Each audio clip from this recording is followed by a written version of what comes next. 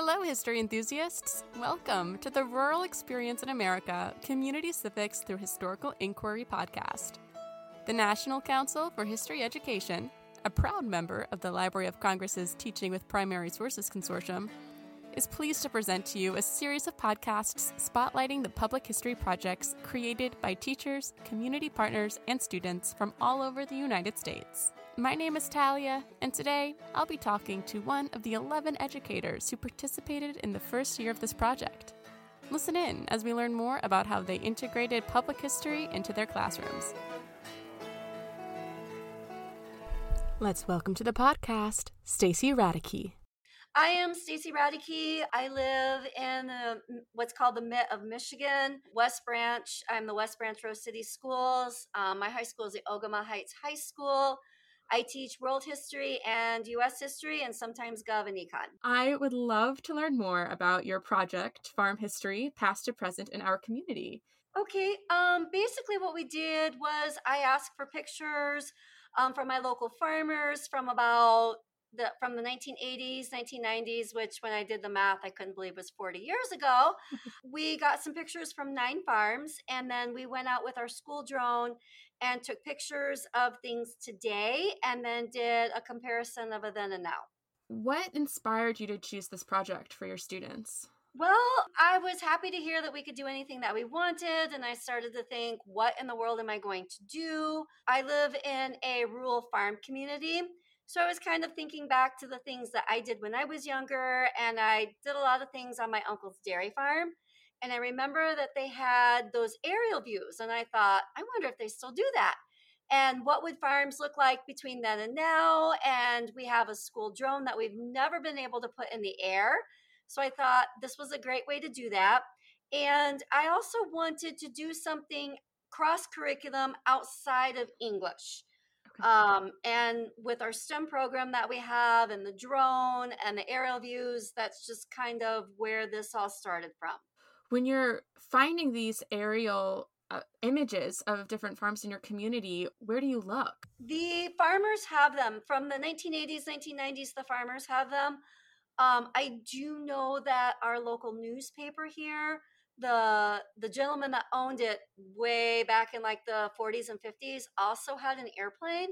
And in the 50s, he went around and took aerial views of all the current farms that were there. Wow. So I found that out in the research part of getting these farms together. And that really inspired me to start where I did this year and next year move on to what we have, our centennial farms, which are farms that have been in the family for at least 100 years. So I have a lead on into next year's project, and we're going to do a much longer history. So what were your student reactions when you presented this project to them and explained the scope of what they were going to be doing?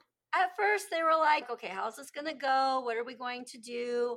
And then when I showed them the pictures, I was lucky enough to have a couple of the farms. I had their grandkids. One of them, I actually have the daughter of the owner.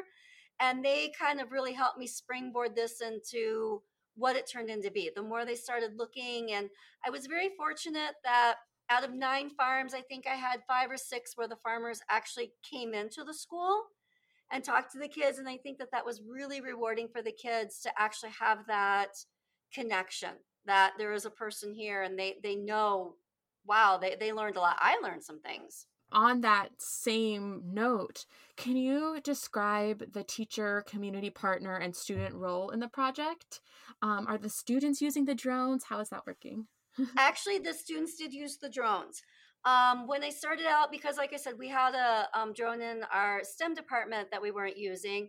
We have 3 kids that were in our STEM 3, and we went out and our STEM teacher flew the drone around, but then he's like, here kids, here, you do this.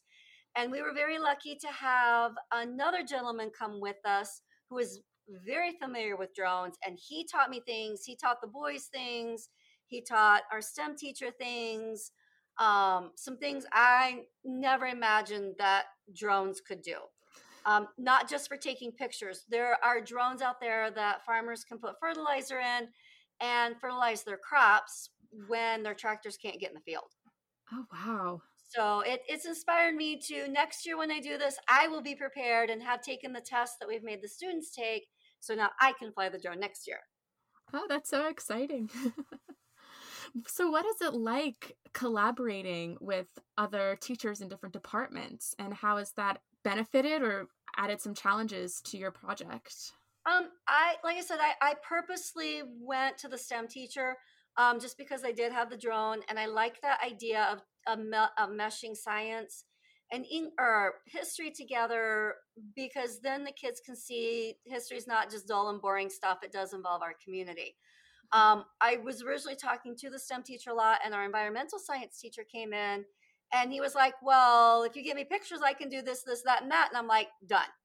So that pulled him in. And then we actually have an ag teacher. He was unavailable this year to help us out, but next year, he's like, "What is this project? What are you doing?" And once I explained it to him, he was like, I said, "Do you want to do it next year?" And he goes, "Yeah." The challenges was just, coordinating everything. It wasn't a massive, there was no, "Oh, I don't want to do this." They were very eager to be involved. That's awesome. So, with all these different partners, how are your students presenting their project? Well, we already presented it. So they made some very rather large displays, and we had the past and present pictures, and some of the things, the information that they found out from the farmers and from the environmental science.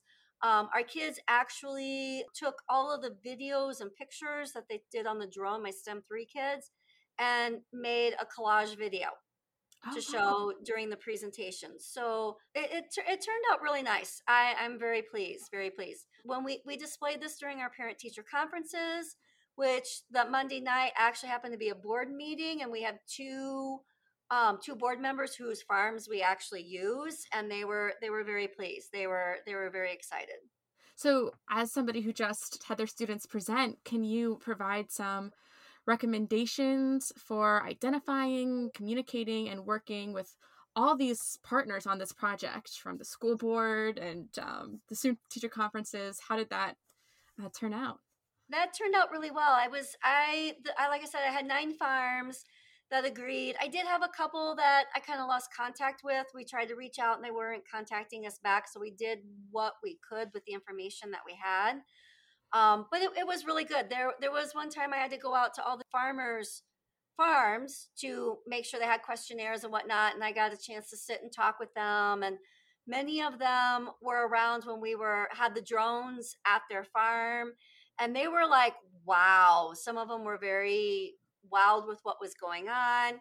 I have a lot of elderly farmers that were just amazed at what was going on.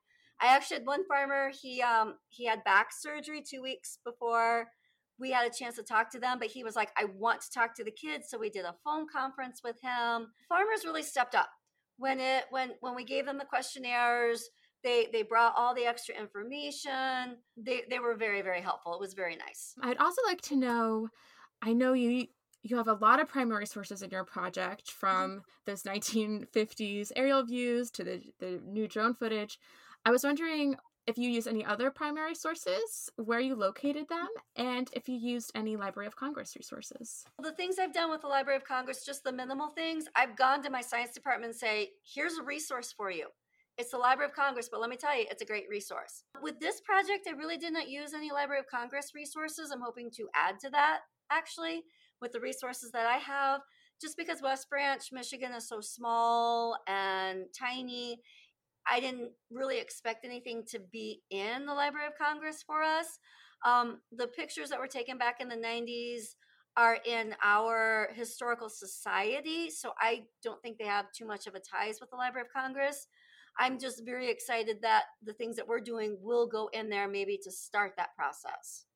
What do you think the greatest reward or benefit to your students is completing a public history project? That they were able to see our community in a different light. They know we live in a farm community.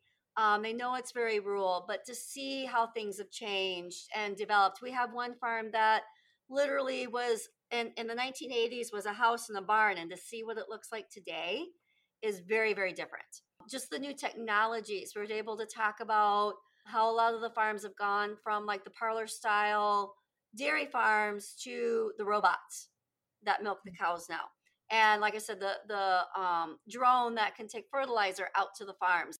I think they could see that there was more to it. And when I was explaining to them today, I'm like, okay, do you know what the Library of Congress is? I had to explain to them what it was. And then we went from that to, okay, your projects are going to be presented in that. And I think they were a little overwhelmed at first. Like, what? I'm like, no, this is going like, so someone in North Dakota or Montana, they see our project and they're like, well, maybe we can do something like that. So maybe your project has inspired someone else to do that too. That's awesome. Yeah, I'm sure that's when you're learning about the Library of Congress at first and you learn the scope, it's a little like, who knew if they did all this work? And kind of on the flip side, what are some of the challenges of working on a public history project and working with students in completing one? The challenge, well, we had some unique challenges at my school that we had to face during this project. One of those being, unfortunately, we in the middle of everything, we lost a student, so we had some challenges with that.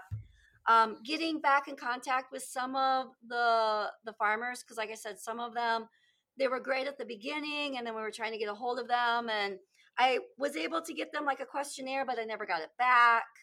We had a snow day, so that set me back another day of getting the projects together.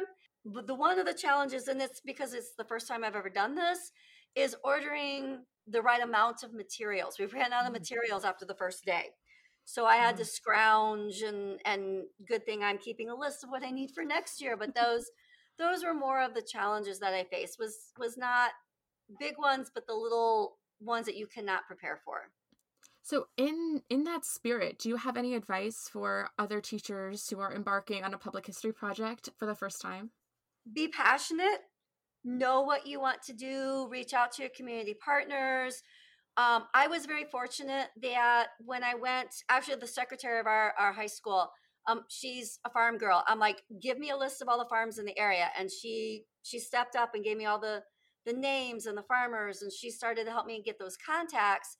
And through her and some of the other contacts, like I said, I had some of the grandkids and some of the kids. And one of the farmers was actually a neighbor that I walk by his house every day on my morning walk. In the summertime, I was able to start reaching out to these individual farmers. And, oh, by the way, who's doing this with me? And I could name off different farmers. Or I had one that was very resistant at the beginning. And he's like, well, what other farms are you doing? And I started naming them off. And he's like, oh, that's a good one. That's a good one. That's a good one. And then later on, he kind of turned me down at the beginning. But then his granddaughter, he had dinner with his granddaughter. And he mentioned, yeah, your teacher came in and talked to me. She's like, Grandpa, can we just do it? And he called me back that night and was like, okay, I was talked into it. And he was very glad. He was very glad when we got it all wrapped up and they could see what we did. Students? I am just excited that I was picked to do the project and had the freedom and the ability and the support that I needed to do the project, not only from Regina, who I love, but also my school, my principal, my superintendent was just ecstatic. The school board, it was just nice to have that community support. Thank you so much to Stacy Radecki for giving us a sneak peek into her creative process. Stay tuned to hear from 4 of her students, Brax, Megan, Phoenix, and Aaron, as they discuss their projects. I'm Brax from Ogemaw Heights High School in Michigan, and we did a farm project about the Lehman farm, and one thing I learned about it is they moved their grain storage into bunkers, and I'd hope other people learned about just the farming process and what it takes. My name is Megan. I am in 10th grade. I go to Ogemaw Heights High School in Michigan. My part of the farm project was working on the Lehman farm to come up with questions to ask the farmer.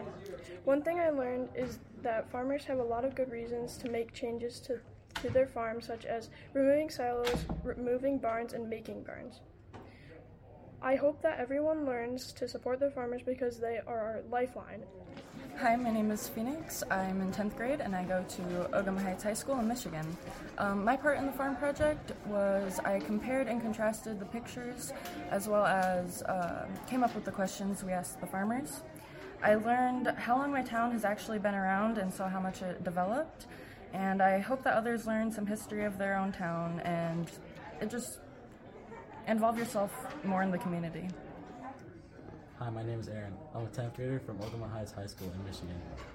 I helped out putting the project together and building it. I also helped with asking questions and getting answers for them. I hope other people can get the opportunity to do this project because it was a super fun and all-around good experience. Thank you for joining us today. We hope you will also listen to other teachers, community partners, and students as they share their impressive public history projects that connect students with their community's history. You can find all the stories on our website at ncheteach.org.